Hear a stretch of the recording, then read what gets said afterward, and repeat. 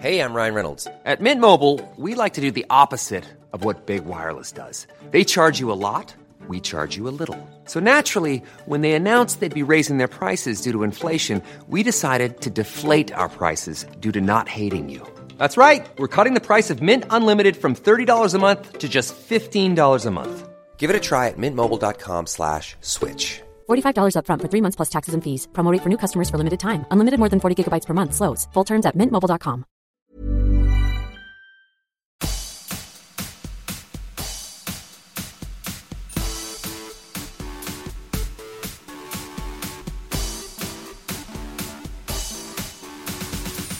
Hey, I'm Tara Saraban, and you're listening to World's Dumbest Criminals. If you're keen to hear about the most ridiculous, bizarre, and downright stupid criminals and crime stories in the world ever, you've come to the right place.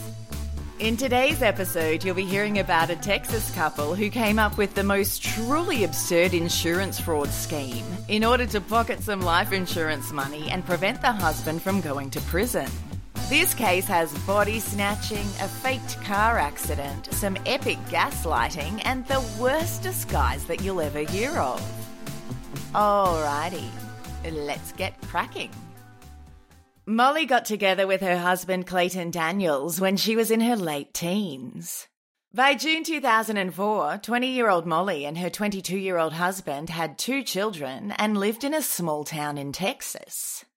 She worked as an office receptionist for a gutter company, and he was an unemployed mechanic who stayed home to look after their kids, 4-year-old son Caleb and 1-year-old daughter Harley. Harley was named in honor of Clayton's favorite thing on earth, motorbikes. Harley Davidson's in particular. I guess it's just lucky for her that he wasn't as fanatical about moto gutsy bikes. But not everyone was as charmed by Clayton as Molly was. On an episode of Forensic Files, Molly's mother said of Clayton, "Absolutely he's a loser. I've always thought that he was not the best material for her. And I wondered about him being daddy material, but it was her choice to make." Many other friends and family members felt the same way about him, with Molly's sister saying that he gave her the heebie-jeebies. And they had good reason to feel that way. Years earlier, Clayton had sexually assaulted his 7-year-old cousin. She'd only recovered from the trauma of the incident enough to press charges several years later. Clayton had recently pled guilty to aggravated sexual assault of a child, and under a deferred adjudication deal was sentenced to 30 days in prison and then 10 years probation. So he got the old, maybe it was a one-off thing, slap on the wrist sentence. However, his name would appear on the sex offenders registry. Clayton's laughably light prison term was due to start on June 21st, 2004, and he wasn't much looking forward to it, as rock spiders aren't very popular in the pokey. You'd think the month he was in prison would be a good opportunity for Molly to pack up the kids and either move house or move his stuff out of their place and change the locks. You'd think the last person you'd want looking after your young daughter would be a child rapist. But no, that's not the case here, because Molly is a special kind of stupid. The kind that believes things they're told by a child abuser over evidence presented by the authorities. Molly told Dateline NBC that the legal system had railroaded poor, innocent Clayton, and that a good man like him could never have sexually assaulted a child, which must be why he pled guilty to the charges. Both Clayton and Molly were worried that the fact he was a registered sex offender might cramp their style when it came to where they lived, and that the authorities might prioritize their kid's safety over her romantic delusions and separate Clayton from his children. And we all know we can't have that happen. So Molly used her pea brain to come up with a harebrained insurance fraud scheme. Even a frozen pea and a handful of hair would have come up with a better plan than this. But here we are. In order to cash in on Clayton's life insurance, stop him going to prison and being on the sex offenders register, and ensure that he had lots of unsupervised time alone with their kids, they decided to fake his death. After they got the insurance money, he and Molly planned to start a new life in Mexico, and he'd have plastic surgery to look different and fix his wonky tombstone teeth. She was going to get in on that sweet cosmetic surgery action too and get a tummy tuck. #couple goals. In order to do this, they needed to acquire a dead body. Anatomy is a thing that exists. As such, biological males and females have differences in their skeletons. You'd think when procuring a corpse to pass off as a 22-year-old man, you'd have certain specifications in mind, such as the age and gender of the body. But not these two. It seems such a thing had never even occurred to them, as they decided to dig up the corpse of an 81-year-old woman to body swap with Clayton. The body in question belonged to Charlotte Davis, who had been innocently minding her own damn business, lying dead in her grave in Pebble Mound Cemetery in Burnett, Texas for 6 months, when these two brain-dead fucks decided to weekend at Bernie's her. After digging her up, they took her decomposing corpse home. Then they dressed the corpse in Clayton's clothes, which included tennis shoes, faded glory jeans, and a Harley-Davidson baseball cap with a fishhook attached. I'm assuming that there was also a t-shirt involved here, but it's probably not safe to assume that. It's entirely possible that Clayton generally wandered around shirtless. Early on the morning of June 18th, they put the body behind the wheel of a Chevrolet Cavalier along with some of Clayton's belongings and slowly pushed the car over a cliff. Then they braced themselves for the big explosion that movies and TV shows had taught them came next. But there was no explosion. Well, fuck, must be something wrong with the car. You would have thought an unemployed mechanic like Clayton would have known a thing or two about this topic, but hey, nobody ever said he was a good mechanic. The couple had assumed the car would blow up on impact, exploding the dead body inside it and burning up the remnants of it. The perfect crime. It was not. Molly and Clayton got their hands on some lighter fluid and climbed down the cliff to the car. Then they poured it all over the body and set it alight. Because cars are just designed to have the driver catch on fire whenever they crash. Even the frozen pea and the handful of hair knows that's not how this works. As the sun was coming up on the morning of June 18th, the Burnett County Sheriff's Department and local firefighters responded to a call about a fire in a crashed vehicle. When the authorities arrived and looked inside the car, they saw the remains of a body which had been charred beyond recognition. Around the same time, Clayton's mother reported him missing after Molly called her saying that he hadn't come home that night. As he had been driving a Chevy Cavalier, investigators assumed that the body in the car was his. Clayton's family identified a baseball cap, a shoe, and the remnants of some books found in the car as being his. Well, they certainly weren't books on anatomy, were they? Investigators believed that the car wreck seemed fishy from the start. There were no skid marks on the road, the petrol tank was intact, and the fire had started in the driver's seat and was obviously helped along by an accelerant. There wasn't much left of the body they assumed to be Clayton's. An autopsy revealed that there was no smoke in the lungs, which led them to believe that the body was deceased before the fire was started. In order to prove the body was Clayton's, a blood sample was taken from the victim's hip. However, the result of that analysis was a process that would end up taking nearly 5 months. As investigators continued to look into the case, Molly played into the poor widow angle to get what she could out of the situation. Her co-workers and neighbours rallied around her to provide financial help and childcare for her 2 young children. Kind strangers even sent her money and groceries to help her during this difficult time. A woman named Jennifer Panis offered to babysit the children soon after Clayton's apparent death. She noted that 4-year-old Caleb was particularly struggling with the loss of his father. She said he tormented the dog, tried to push the other children down the stairs, and would point to the ceiling and say, "I love you, Daddy." It's entirely possible he did this because he'd seen his father go up into the ceiling. See, Clayton was hiding out in the house while all of this was going on. Molly's sister even saw him sleeping in the closet of their bedroom facing the wall. She was startled and told Molly that there was a man sleeping in her closet. Molly was sure to be very loud in assuring her sister that there was nobody in her closet, which alerted Clayton to go hide under the bed. So by the time Molly and her sister came into the bedroom, there was nobody in the closet, and Molly got to act like her sister was crazy. Win-win for Molly. Around 100 people attended Clayton's memorial service, which was held in his hometown of Burnett, Texas. Unlike most funerals, there were no grand speeches celebrating all the wonderful things Clayton had brought to the world. His best friend even made a speech where he admitted that Clayton was an asshole. Among the flower arrangements, there was a Confederate flag draped over Clayton's favorite dirt bike displayed at his memorial, as his favorite song, Leonard Skinner's Freebird, played. When investigators interviewed Molly, she showed no emotions and seemed annoyed that they wouldn't just leave the case alone. She was all like, "Yeah, like my husband's dead? Get over it." They found out about Clayton's life insurance policy when Molly was pushing for the company to pay out. But the terms of the policy stated that no check would be issued until DNA confirmed the crash victim was indeed Clayton. Well, they're screwed then, aren't they? The authorities theorized that if the body was Clayton's, maybe Molly had him killed for the life insurance money.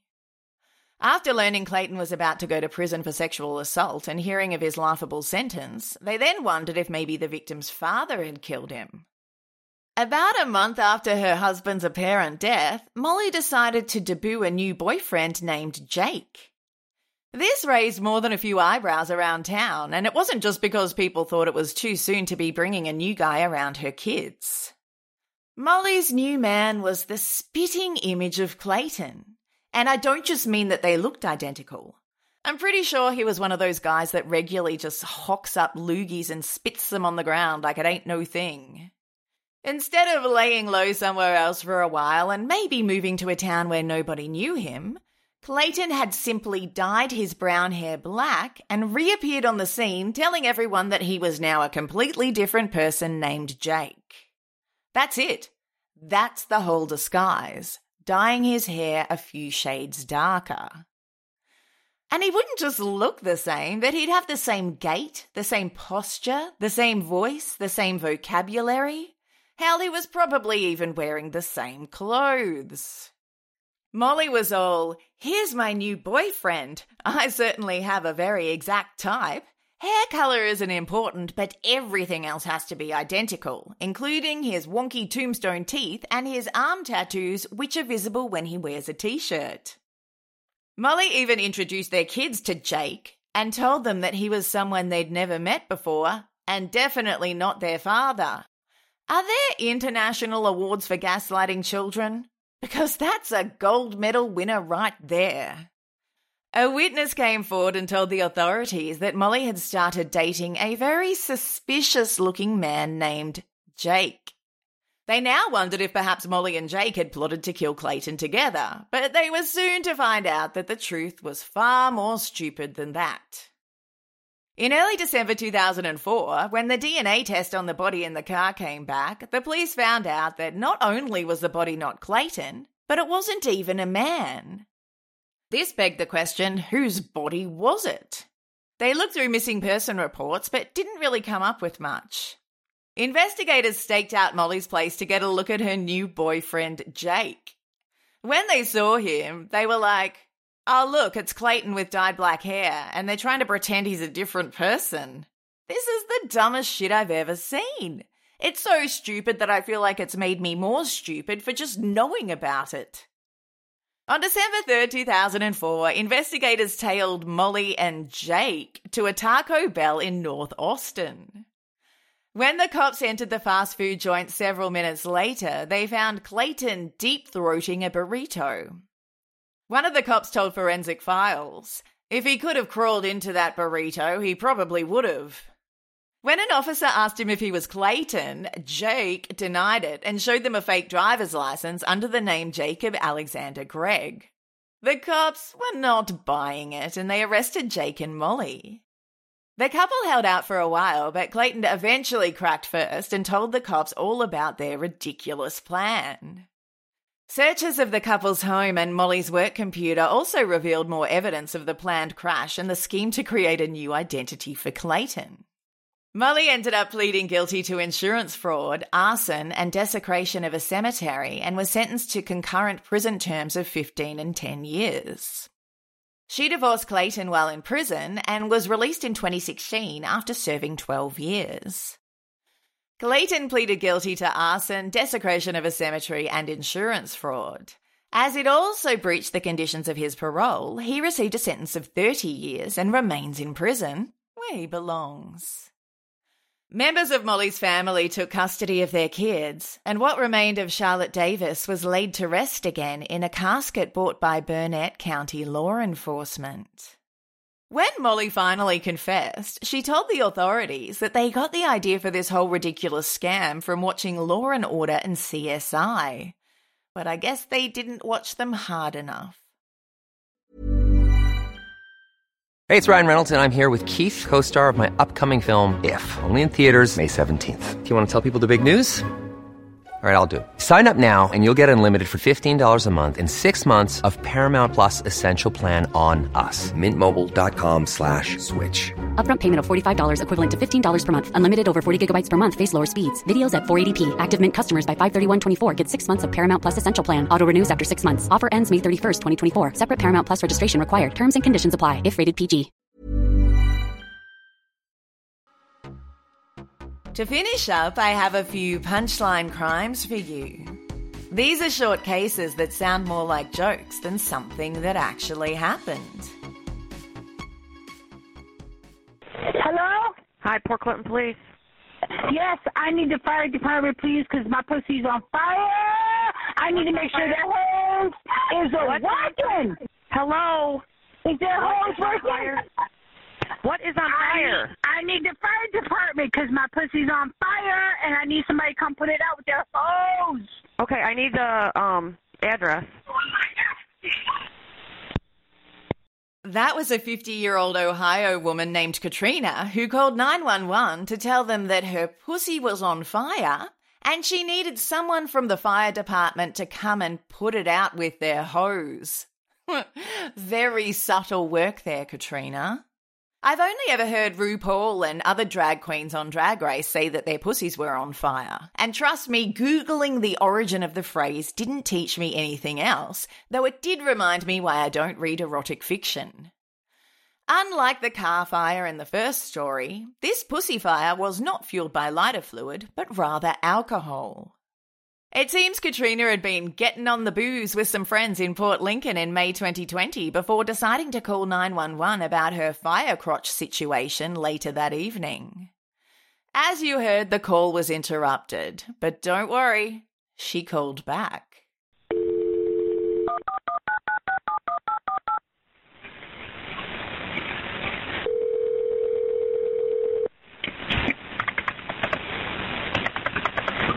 I'm at Courtney Lawley's house, and I need them to come put my pussy out because it is on fire! Where's Courtney Lawley live? After tracking Katrina down at her friend Courtney's place, the cops arrested her. But she did not go along with them quietly. It was only after they threatened to tase her that she accepted her fate. Katrina pled guilty to a misdemeanor charge of disorderly conduct with persistence. She was given a 10-day jail sentence, suspended for a year, and a $250 fine. I'd say getting arrested is a surefire way to put out your pussy fire. She was right to avoid getting tasered, though, as that could have just exacerbated the problem. Before you clear the termination of the following, Houston 139. A 27-year-old guy named Trent from the Sunshine Coast in Queensland matched with an unnamed woman on Tinder in December 2021. They moved their communication over to other social media, including Snapchat, and would send each other pictures and videos. At one point, the woman sent Trent a 10 to 15 second sexy alone time video of herself. For some reason, Trent thought it would be a good idea to send her a photo of himself defecating on the toilet with the caption, "Poo time." It looks like old mate Trent here confused sexy time with toilet time. Or maybe he meant to send the picture to his mother because every time he does a poo in the potty, he gets a little treat. The Tinder woman wasn't interested in sharing Trent's poo time with him or giving him a little treat, so she unfollowed him on all social media and stopped communicating with him. This seemed to confuse Trent. He messaged her on Instagram and asked why she'd stopped following him. Then he got really pissy. He told her that not only was she not hot enough to be rude, but that she should be careful because he had her video saved and he would hate for it to be sent to her family. And he sent her back the sexy alone time video of herself that she'd sent to him to show her that he'd saved it. The woman went to the police with screenshots of the threats, which led to Trent's arrest. He ended up pleading guilty to threatening to distribute a prohibited visual recording. Of course, his lawyer argued that he should get off with a fine and not have a conviction recorded because heaven forbid his actions should have any consequences.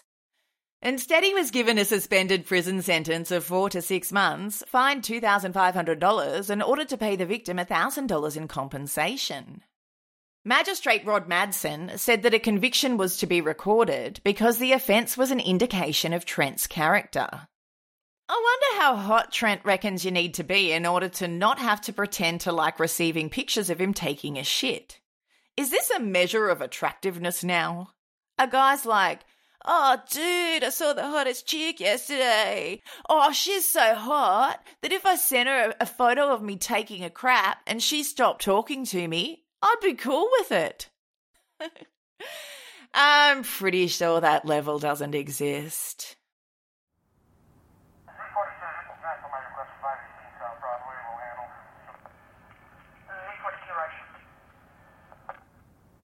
Back in January 2018, 2 brothers broke into a house in Fulton County, Georgia, to take part in a spot of burglary.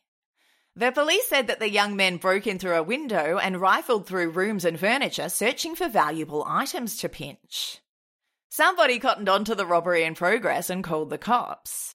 This led to a high-speed chase along I-285 as the robbers tried to outrun the police. After reaching speeds of over 100 miles an hour, the suspects lost control of the car on a turn and crashed into another car, sending it off the road into a ditch. Then they bolted from their vehicle, jumped over a fence, and tried to hot-foot it out of there. The cops were able to catch up to the brothers and arrest them. As one of them, who said his name was Paul, sat handcuffed in the back of a patrol car, Channel 2's Tom Reagan moseyed on up with a camera crew to interview him. And the result was this iconic exchange where the suspect, who may or may not be named Paul, denies any wrongdoing. My favourite part is when Paul asks the reporter why he has hair coming out of his nose. Let's take a listen. Why are you running from the police? Bruh. Did you break into a house? Did you burglarize a house? Hell no. Bro, get away from the car, bro. I don't want to talk. I don't want to talk. We were talking before. You were just talking to these officers. But I don't want to talk to you, though. Did you break into a house? No. Okay, well, why are you in custody, though? I don't know. You don't know? You have no idea why you've been arrested? No idea, sir. Why you got hair coming out your nose? I'm just I have hair coming out of my nose and... I'm just bullshitting. Nah, I ain't breaking no house, though, man. You didn't break into any house? What channel this is? Channel 2. Number Channel 1. 2, ask dude. Hey, man. Y'all You want to fucking say anything to your mom or anything like that, or anyone you know?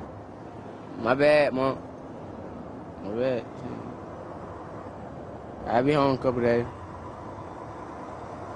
Were you hurt when you were running away from... Nah, my bite, my neck. He tagged me in the neck, boy. I'm just bullshitting. All right, well, you have a good one there. What's your name? Paul. What? Paul. Paul, what's your last name, Paul? I don't know. Yeah, I gave you the first one. All right, good luck to you. This brings me to the end of the episode. Thanks for listening. Make sure you subscribe if you want to stay up to date with all future episodes. And if you dug what you heard, please leave a review. If you'd like to support this independent podcast, head on over to patreon.com/World's Dumbest Criminals. All levels get access to monthly bonus episodes and ad-free episodes, and higher levels also receive a Snapchat from Trent and the world's greatest disguise, a bottle of black hair dye. Nobody will recognise you. If you're up for more dumb criminals action in your life, you could follow me on Instagram at World's Dumbest Criminals Podcast or Twitter at WD Criminals Pod. Or you could join our World's Dumbest Criminals Podcast Facebook group. And thank you to the Too Legit to Quit Lorraine Ledwell for running the group with me. Thanks also to Chris Schneider for suggesting the insurance scam case. Till next time, look after yourself, stay out of trouble, and whatever you do, don't commit a crime that makes you end up on this podcast.